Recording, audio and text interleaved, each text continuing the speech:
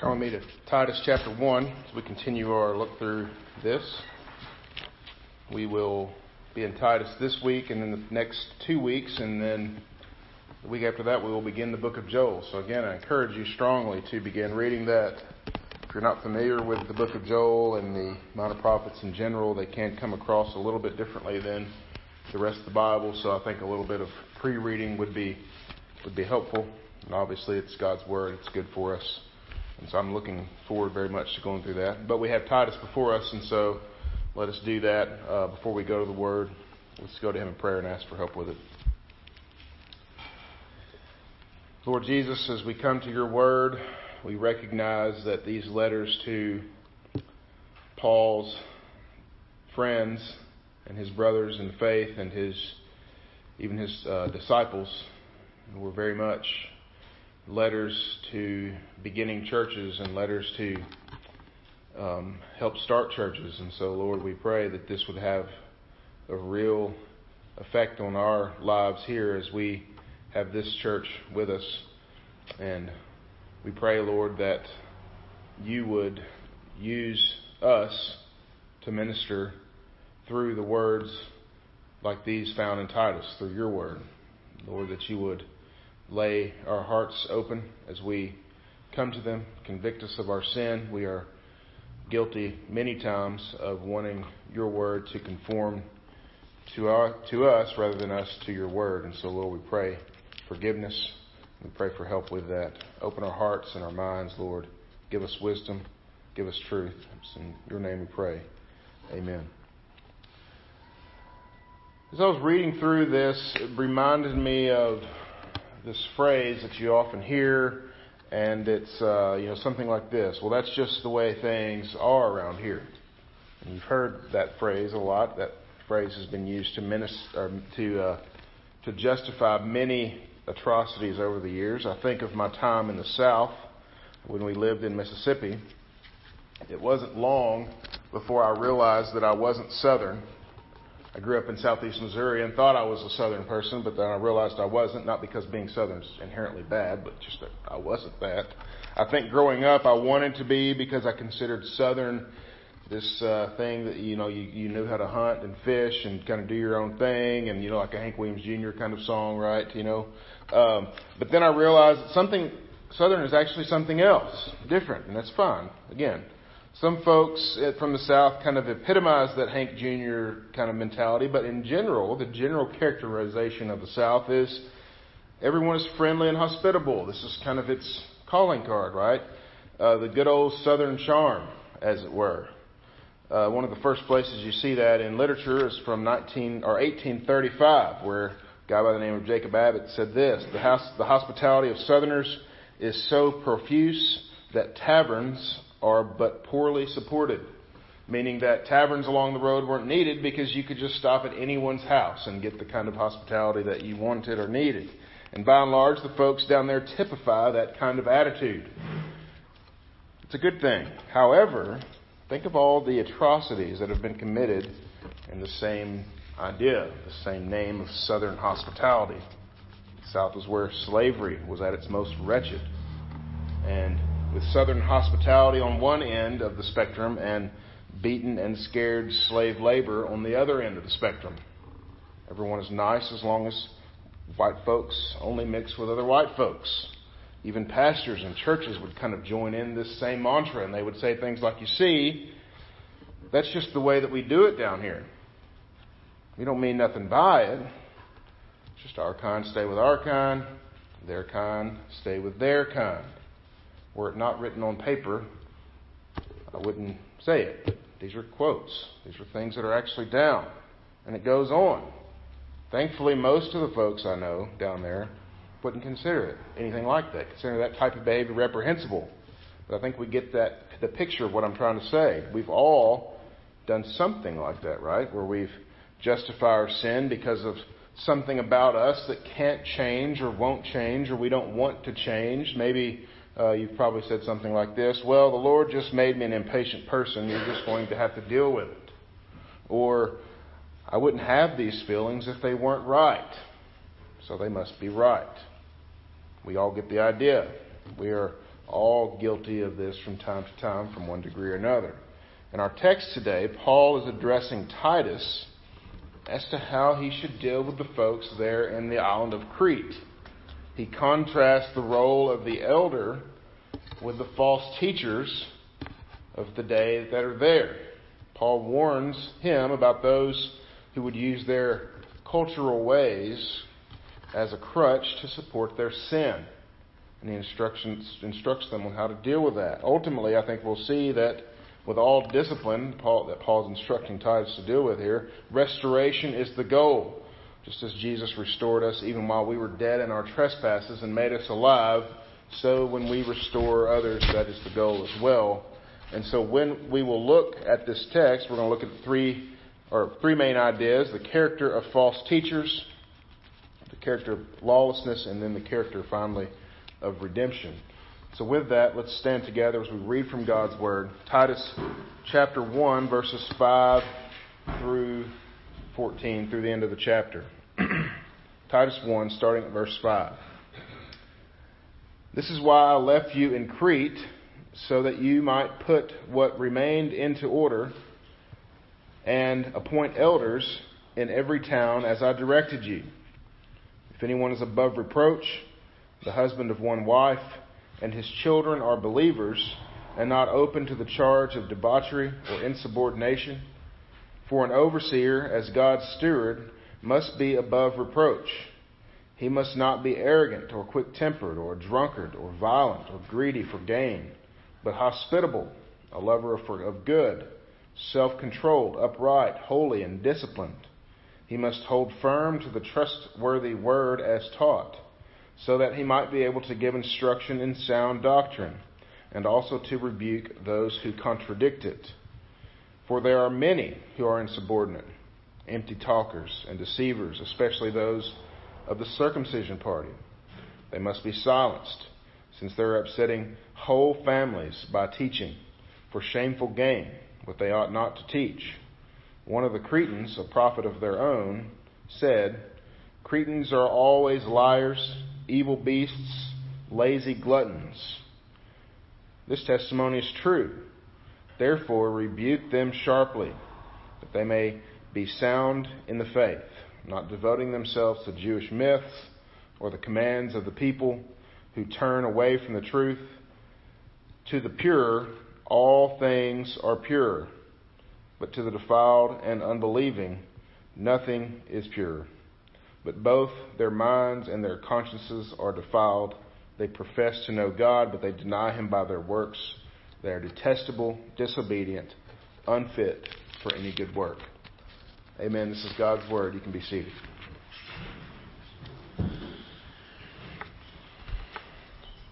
Titus is a very dense book, as I think you're finding out, and so we're doing really just a survey of it. And so here again, in this text, we have another list of the qualifications for the office of elder. We looked at these in 1 Timothy chapter 3, and we have basically another list that is almost identical here. Why do you think Paul lists it twice and spends a pretty large section of his writings to do that? It's because they're important. That's why. There's no need to rehash each qualification here, but to simply look again at the idea of what being above reproach is, what he calls the elder to be. The elder is to be unable to be caught, is what that word means. Unable to be snagged. There's nothing about him that you can snag yourself on, or there's nothing about him that you can catch. He's above reproach. The life of an elder is completely transparent because he has nothing to hide. In the same way, the congregation should expect the utmost from their elders. Also to note here, the word elders is plural. The understanding here is that the word elder and overseer, you see this used interchangeably in this text, and demonstrating the idea that's used interchangeably throughout the New Testament and meaning the same office, and that there were more than one elder in the church. There weren't just one elder appointed to each church, but there were elders appointed to the churches, and that was what he asked Titus to do. Appointing elders is akin to putting things in order, and I think that's what you see here. He says that you might put what remained into order and appoint elders in every town as I've directed you. So the reason the Lord appointed offices for His church was for the sake of order. An octopus with no head is a really crazy sight. And so that's what I think of, a church without elders. It doesn't make any sense. All the arms have no purpose. They're all kind of flailing about on their own. And everything is kind of just aimless and wild. The elders give the church direction. They function collectively as a head over the church, not to lord their authority or to abuse it, by no means, but to use it for the things that are listed in this list, to give instruction, to rebuke, to teach, to discipline, to love with a gentle but firm hand. The context, I think, is important for us to understand Paul's instructions concerning the false teacher, which really are just in stark contrast to the elder. You see the elder on one hand, the idea of this false teacher on the other. And so with that, let me just say this to you all as the congregation. If any of you ever see, hear, or suspect behavior unbecoming of an elder in this church, let me know. If it's me, let Andy know. If it's both of us, let Don know in Paducah. If it's all three of us, we have problems. I doubt it would do that. But you understand. Don't let it be. Do something about it. We beg for accountability because we need it. It's hard. As we compare the false teacher to the elder, I don't want you to get the idea that I think of myself to be the shining example of what an elder should be. By the grace of God, I'm better than I was, but I still need His help and I need yours. And so with that, let's go to the first point, the character of false teachers. Look with me at verse 10. For there are many who are insubordinate, empty talkers and deceivers, especially those of the circumcision party. They must be silenced, since they are upsetting whole families by teaching for shameful gain what they ought not to teach. So again, look at this in contrast to the qualifications and the description then of what the elder should be doing. The elder is considered above reproach. What do we hear about the false teachers? They're insubordinate. The elders or the false teachers are called empty talkers and deceivers. The elders are to do what? To give instruction in sound doctrine. So not empty, but something that's full. The false teacher is to be what? Silenced. The elder is to be a teacher, someone who is actively teaching and talking with the church. The false teacher teaches for shameful gain. The elder is not greedy, but hospitable, transparent. I think we get the idea. The false teacher is everything that the elder isn't. Rather than leading the church, the false teacher is upsetting the church. Notice, and then notice too, where they are from. Paul equates them with the circumcision party.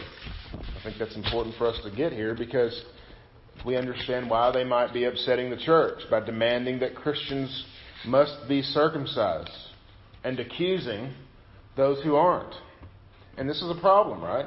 If a group of people are saying you should be doing this thing and the church is teaching no, you shouldn't, it creates a conflict. And the people in the middle are stuck. You know, Jesus talked about the thief. What do they come to do? To steal, kill, and destroy. They can't come in by the front gate, so they have to jump over the side. It's confusing to the sheep. Since circumcision isn't a requirement to be a Christian, only belief in Jesus is, this extra requirement of circumcision is wrong, right? It's dangerous to sound doctrine. It is a threat. It has to be snuffed out.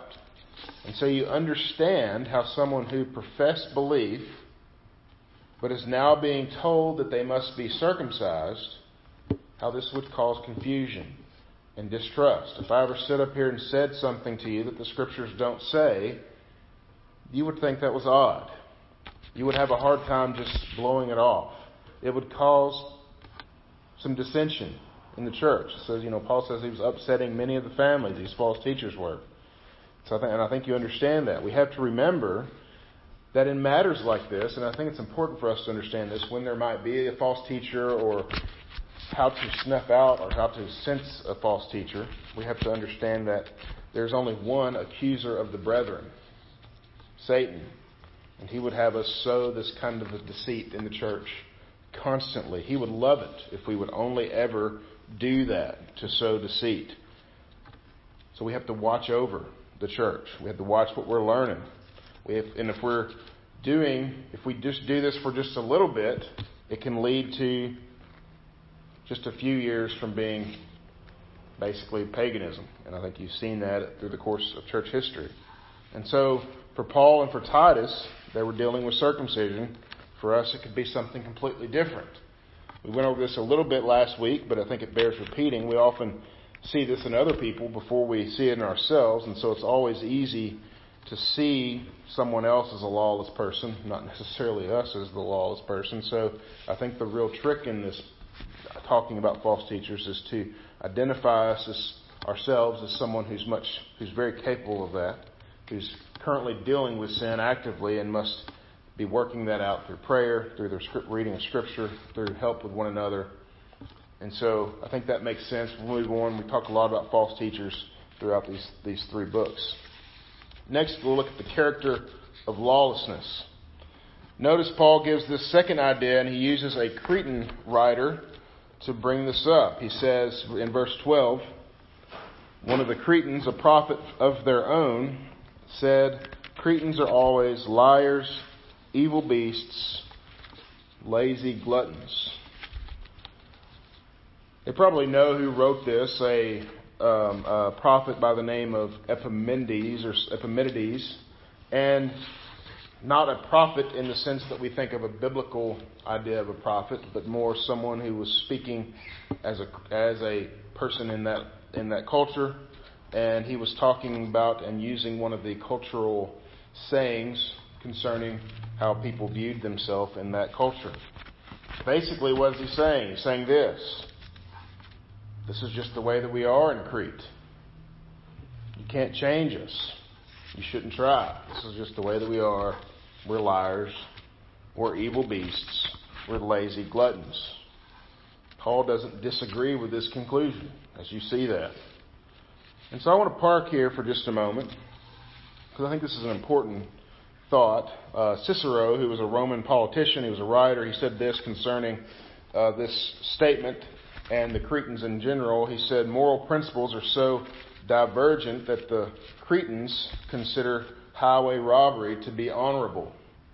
And so the morality and the understanding of morality is so upside down in the island of Crete that something like highway robbery is praised, is something that people should esteem towards, should go after. Kind of crazy, right? In other words, everything in Crete is upside down. Imagine taking pride in doing something like that. Kind of crazy. To be a liar, an evil beast, or someone who destroys things is kind of the idea there. A lazy glutton, to take pride in that, takes a special kind of person. At least that's what we would like to think, right? Someone that takes pride in their sin is different than we are, but in reality, I think we all have sins that we would like to take pride in from time to time if we're not careful. You know, for me, it was the sin of arrogance, anger. I would use the phrase, "I'm just being honest," as a way to kind of phrase that. This is how I realized that I wasn't Southern, by the way, not because I was better than them, because I wasn't even close to being like them. I was worse than they were. I took pride in the fact that I was this real stand-up guy. I always told the truth in every situation, no matter who was around. And I was told that all the time, and so it kind of made me feel like, you know what, that's my identity. I should be doing that. That's just the way that I am. You can't change me. And so the way that often played out in social situations, I just said whatever I thought of, and I interpreted that as truth, no matter who it upset. And if it upset them, well, they were wrong. In a meeting or something, someone would say something that I disagreed with. This is even in the church, which is why I'm not currently in New Albany. He said I would insult what they said, and they would say, and I would say, truth. Again, I'm just being honest. Of course, and if they disputed that, they were wrong. And so I hid this, I'm an arrogant, angry disrespectful, immature little boy underneath the guise of, I'm just being honest. That's how I saw it, right? Well, how did I finally really see the truth of that? A brother rebuked me for it. He told me that I was those things. Arrogant, angry, disrespectful, acting like an immature little boy. Just as Paul tells Titus to do here. He told me those things. It's one of the best things that's ever happened to me. I think we all have these things in our lives, right? Sometimes we see them, we know them, we are actively fighting against them. Like the situation I just mentioned, I still want to do that from time to time, but I know that it's wrong. Sometimes we are so comfortable with our sin that we don't realize that that warm, cozy feeling that we feel around it is actually the devil's snare, which is not a good thing. If we are ever comfortable with being a liar and a destructive person, and a lazy glutton, then there's a real problem. Think of drug addiction. Would anyone say, well, there's a guy who's addicted to meth, a drug addict, and, well, that's just the way he is. He's comfortable with that, I'm comfortable with that. That's just the way he is, it should be okay. No, we wouldn't say that because meth is destructive. It destroys the person. It destroys their mind. It destroys their body physically. It not only destroys them, but it destroys everyone around them. It has destroyed this part of the country. It is destructive, and we would never say that is a good thing. That's just the way that we are. Never. So why do we treat sin any different? Can sin not destroy a person's body? It can also destroy your soul. It can wreck your thoughts, our behavior. It's a disease that ravages everything good in the world, our worship, our relationships, our thought lives. It has no place in the life of a believer. But it can become an addiction. And it is an addiction. Why do you think we keep going back to it? Because we think it's good. It feels good. We like it. It makes us comfortable. And think of the South before slavery was abolished. Even during the years of segregation, all the horrible, violent racism that went on. They used it to define themselves, along with the fact that they had charm. There are many of the old guard there that still see the sin of racism as a Southern distinction.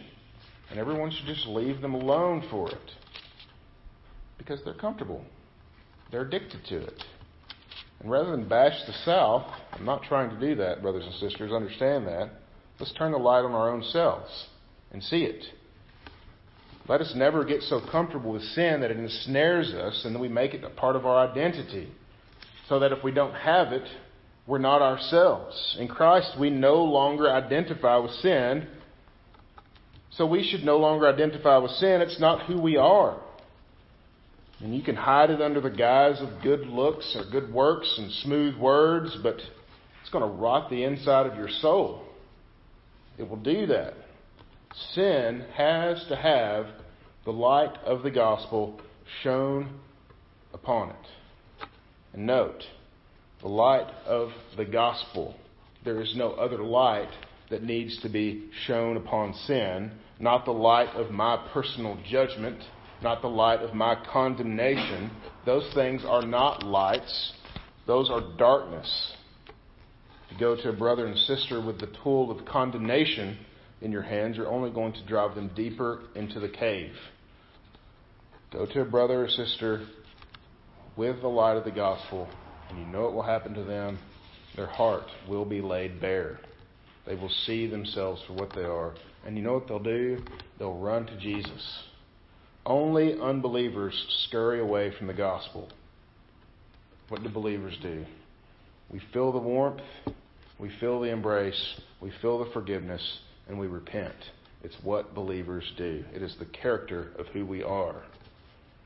And that brings us to the third point, the character of redemption. Look there at verse 13. Paul says, the testimony again about the Cretans is true. Therefore, rebuke them sharply. As I read this, I don't think, again, he's talking about Cretan unbelievers here. The unbeliever doesn't deserve a rebuke other than repent and believe. I think he's talking about Cretan believers who have embraced the sin in their lives, and he's saying, rebuke them sharply that they may be sound in the faith, not devoting themselves to Jewish myths and the commands of the people who turn away from the truth, because to the pure all things are pure. Rebuke them sharply. Why? That they may be sound in the faith. The original word there for rebuke literally means to expose something. Rebuking isn't calling out sin for the sake of hurting an individual, but for exposing their sin, for saving the individual. Just like when anything bad is exposed. Think about it. There's going to be some stinging, right? If you've ever had like a wound or something and you have to clean that wound. It's not pleasant at first, but you do that in order to get relief. It made me think of when like you go get an abscess removed or something like that. I know that's disgusting to think about it, but really think about that. If you have this thing growing inside of you that's horrible, the only way to get it out is to be cut open and have it removed. That's a very unpleasant process, that exposing of the abscess. But guess what happens when you take it out? Immediate relief. Immediate relief. It's helpful. It's good. So what's the goal then of getting rid of the sin? Exposing it so that they may be sound in the faith. The goal of rebuking them is not so that everyone can see their sin, not exposing them as a person, because the goal of this is not ridicule, but is restoration. It's redemption. He goes on in verses 14 and 15. Look there with me. Again, we read 14, not devoting themselves to Jewish myths and the commands of the people who turn away from the truth, because to the pure all things are pure, but to the defiled and unbelieving nothing is pure. But both their minds and their consciences are defiled. They profess to know God, but they deny Him by their works. They are detestable, disobedient, unfit for every good work. What does the believer devote himself to? The pure things, the good things. Because how does a believer respond to seeing those things? They run to them. Believers love those things. They run away from their sin and toward what is good. And it doesn't mean there's not going to be a struggle, because there always is. We're always struggling with sin. We read that today from the Heidelberg. It's part of who we are. We do that in this earth. But the rebuke is received by the believer because they see it as something that gives life.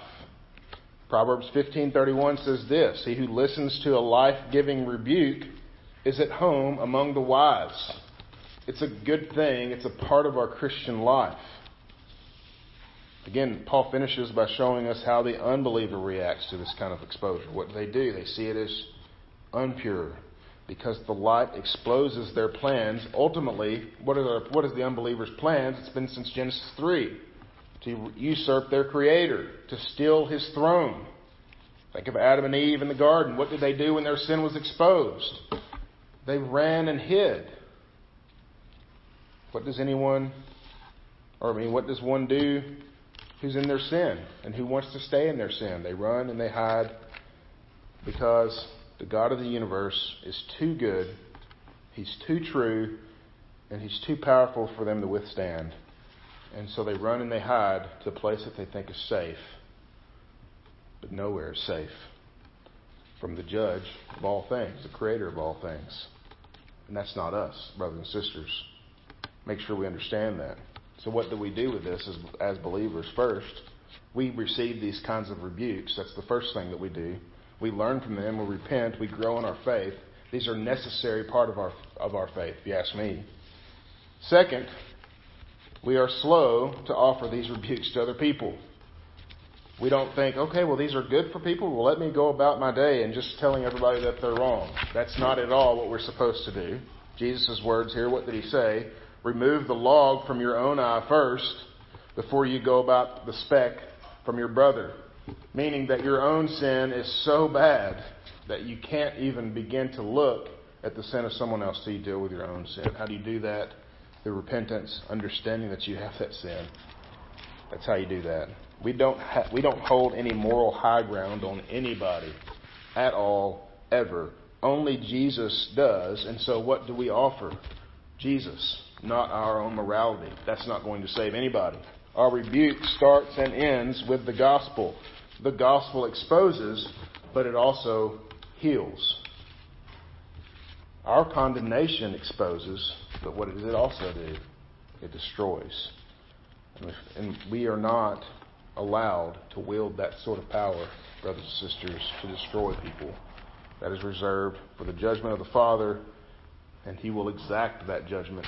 But for now, for us, we go about His work offering redemption to people.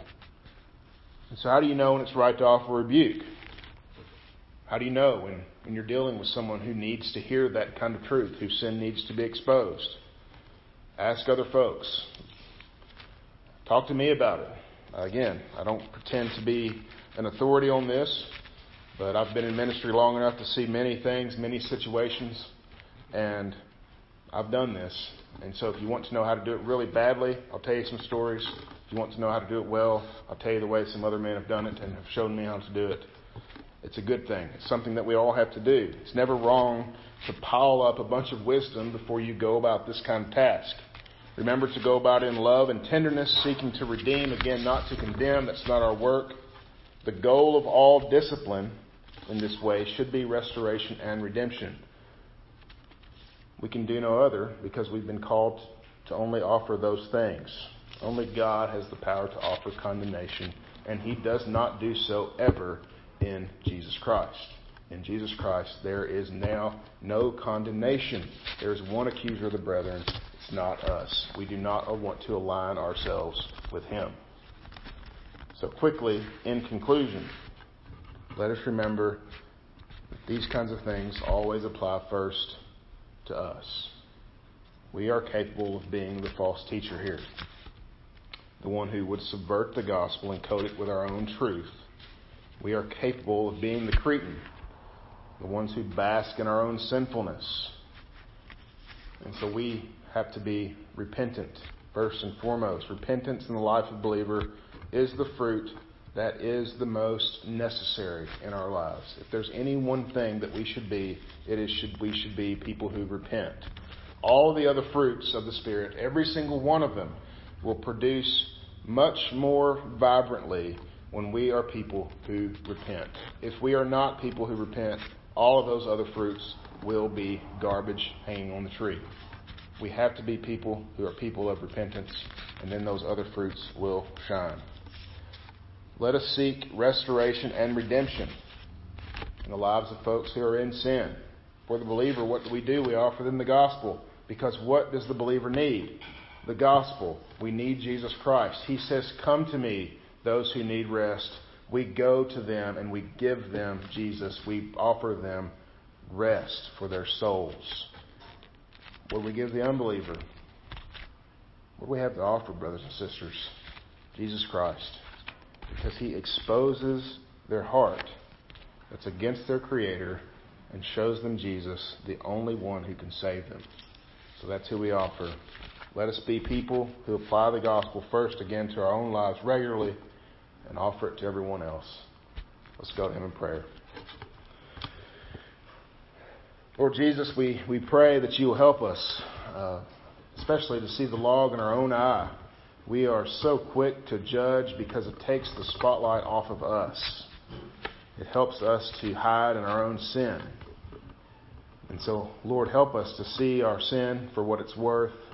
Help us to seek You out when it comes to finding redemption for that, finding rest for that we might pray more, that we might read from Your word more, so that we might be people who repent, so that we might be able to be those who offer a life-giving rebuke for the sake of Your church, for the sake of Your kingdom.